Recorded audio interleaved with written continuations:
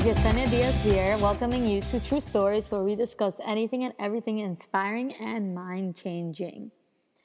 I wanted to get right into this week's topic of trust and how, as a society, especially in the culture of youth today, we don't trust many people. It's obvious with the rise of cell phones and social media usage that it's easier to pretend to be someone you're not online. Not only that, many of us come from broken families and are living in an age where information is so easily accessible that we can now Google the truth on anyone and come to our own conclusion about what we were taught in school. We can receive the wrong information from schools, be lied to by our own parents, and misled by our own peers. When your trust is broken by someone, you end up seeing them differently. Your relationship is different, and the only thing that can repair that trust is time. Nowadays, we don't really take the time to work for the trust we earned and lost. The reason trust takes so much time to build is because you finally get someone that you trust and you actually feel vulnerable to them. Have you ever thought of what it really means to be vulnerable to someone? Just the word vulnerability, if we focus on that, is kind of scary to think about, but let's actually talk about this. Have you ever felt vulnerable to someone before? Vulnerability feels like that moment when you lay out your heart for someone in fear that they could save it or crush it to smithereens. That's what vulnerability is. Vulnerability is putting your heart on the line and not knowing what to expect from the other person. And if you're curious, that's marriage every single day. That's marriage. Vulnerability with my husband is in a few examples admitting things like spending extra money, lying to him, gaining weight, suffering depression, overeating, losing a job, moving, debt. He just knows everything and understands all my insecurities, especially insecurities about my own weight, my health, face, like acne, my hair. I'm shy. And, he's still with me through all those horrible, embarrassing, and low points of my life. I can only take the anxiety of vulnerability from one person, and that's my husband. That's only because I can trust him wholeheartedly. I know that he wouldn't hurt me on purpose, and I can trust him for that. I can't entirely be that way with my father or mother, at least not yet, and I'm able to be this way more and more every day with my sisters. But my husband has seen the worst in me and the best in me. Like I've said before, I have big insecurities about small things that aren't a big deal to him, and vice versa. He lays his heart out on the line to me every day, and I have the choice to squash it or work with it and love his heart. As scary as it may be, it's like the best feeling in the world for someone to love you in spite of the fact that you're not perfect. In our marriage, we work very hard to keep trust and regain trust if we lose it wholly or partially. For those of us that throw people away as soon as they lose our trust, I understand that this is the culture of today. But to provide a bigger impact on someone else's life, you can have them rebuild that trust with you, or you can rebuild that trust with them. Now, of course, if you steal from me or steal something from me, I'll forgive you and we can work on being friends again, but you won't be holding on to my purse for a very long time. That's not necessarily what I'm talking about, because that's just wisdom. What I'm talking about is situations where your spouse lies to you. Would you throw away everything you've worked on just for that one mistake? Would you just work on regaining that trust? Now, of course, like I said, if you steal from me, I'll forgive you, but you won't be holding on to my purse. And actually, we don't even have to be friends again. You just know, I just need you to know that I've forgiven you. And it's a great power to forgive someone, because it's one of the best feelings in the world. It's like having weights removed from your chest. Have you ever had anyone tell you that they have forgiven you? And even though you don't deserve it and you messed up, it just feels like you can't believe that a person is really that good of a person to forgive you even though you messed up. That is why it's great to forgive someone and let them go and mend relationships with the people who truly matter. To me, the people who truly matter are my mom, my dad, like my family in general. I don't always have a good relationship with them, but I still try my best to fix things with them. And I believe that now this is a moment where we've done a lot better and that we're a lot closer than we were, especially in our teenage years. But going forward, imagine a time where you messed up. Remember that moment where you found out, where you realized you lied, or you cheated, or you stole, or you were caught red-handed.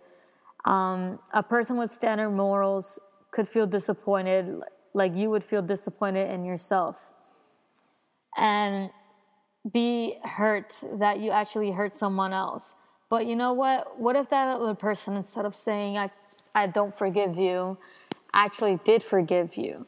Like I said before, that power, those words are more powerful than just paying back someone the same way you paid them.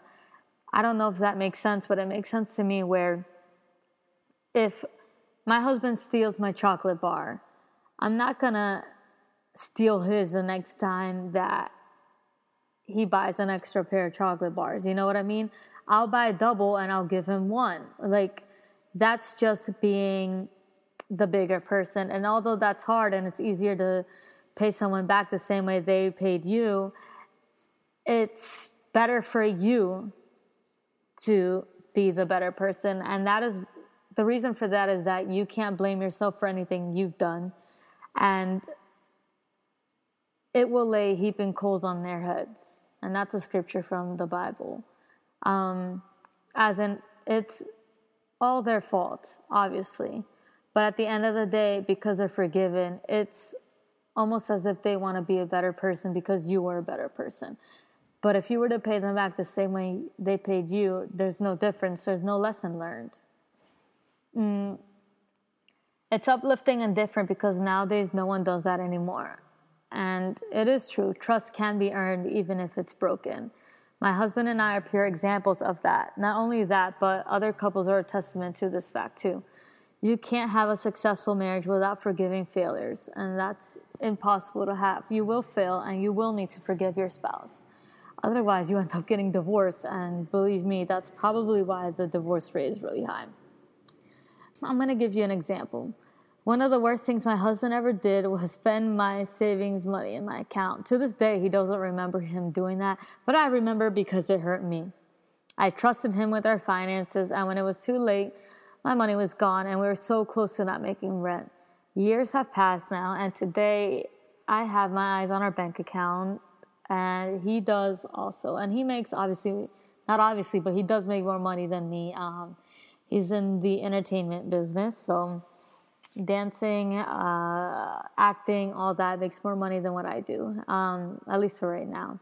But it's just wise for me to have my eyes on the bank account also. It creates less temptation for the other person to mess up. For example, like if you knew you were the only one in charge of the bank account, you would understand, or you would know that, my spouse isn't going to check it. I can do whatever I want with this money. And the reason why I say this is because I'm that kind of person. That is why we both have to have our eyes on the bank account. If you think about it, you had a long day, a long week working. You just want to spend some money on yourself, But the other person's there to help you say or think, hey, we owe this to this person, or we should pay this bill off first. So it creates a place where, with checks and balances, and one person checks the other person and balances them out. Now, let's say, let's go back. Long story short, I forgave him. I was mad at and upset with him for over a year, probably 2 years. I held that grudge. But I had to let it go and begin to learn to trust him again, because he never did it again. Was I really going to get a divorce over an 18-year-old spending all our money? He was young. He never lived on his own.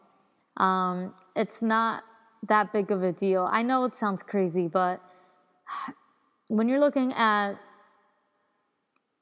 spending your lifetime with someone, one mistake shouldn't determine the rest of your life or the rest of their life.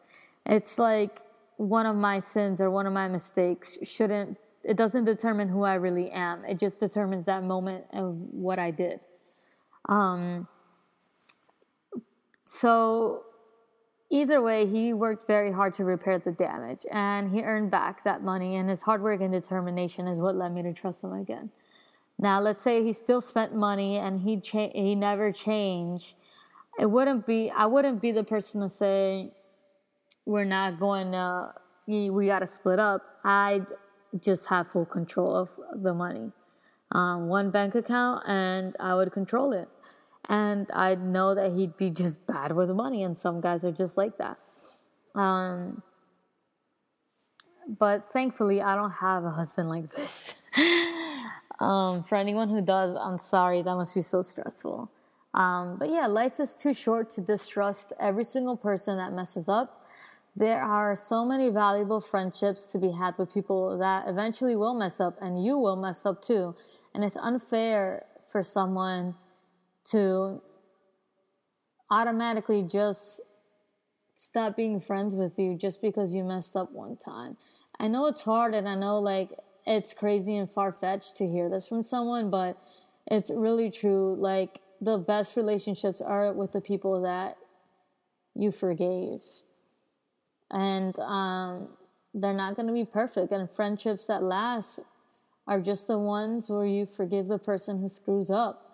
Relationships that are strong have partners that understand each other's weaknesses and strengths. And how would you know someone's weaknesses or strengths without being with them and forgiving them through all those hard times?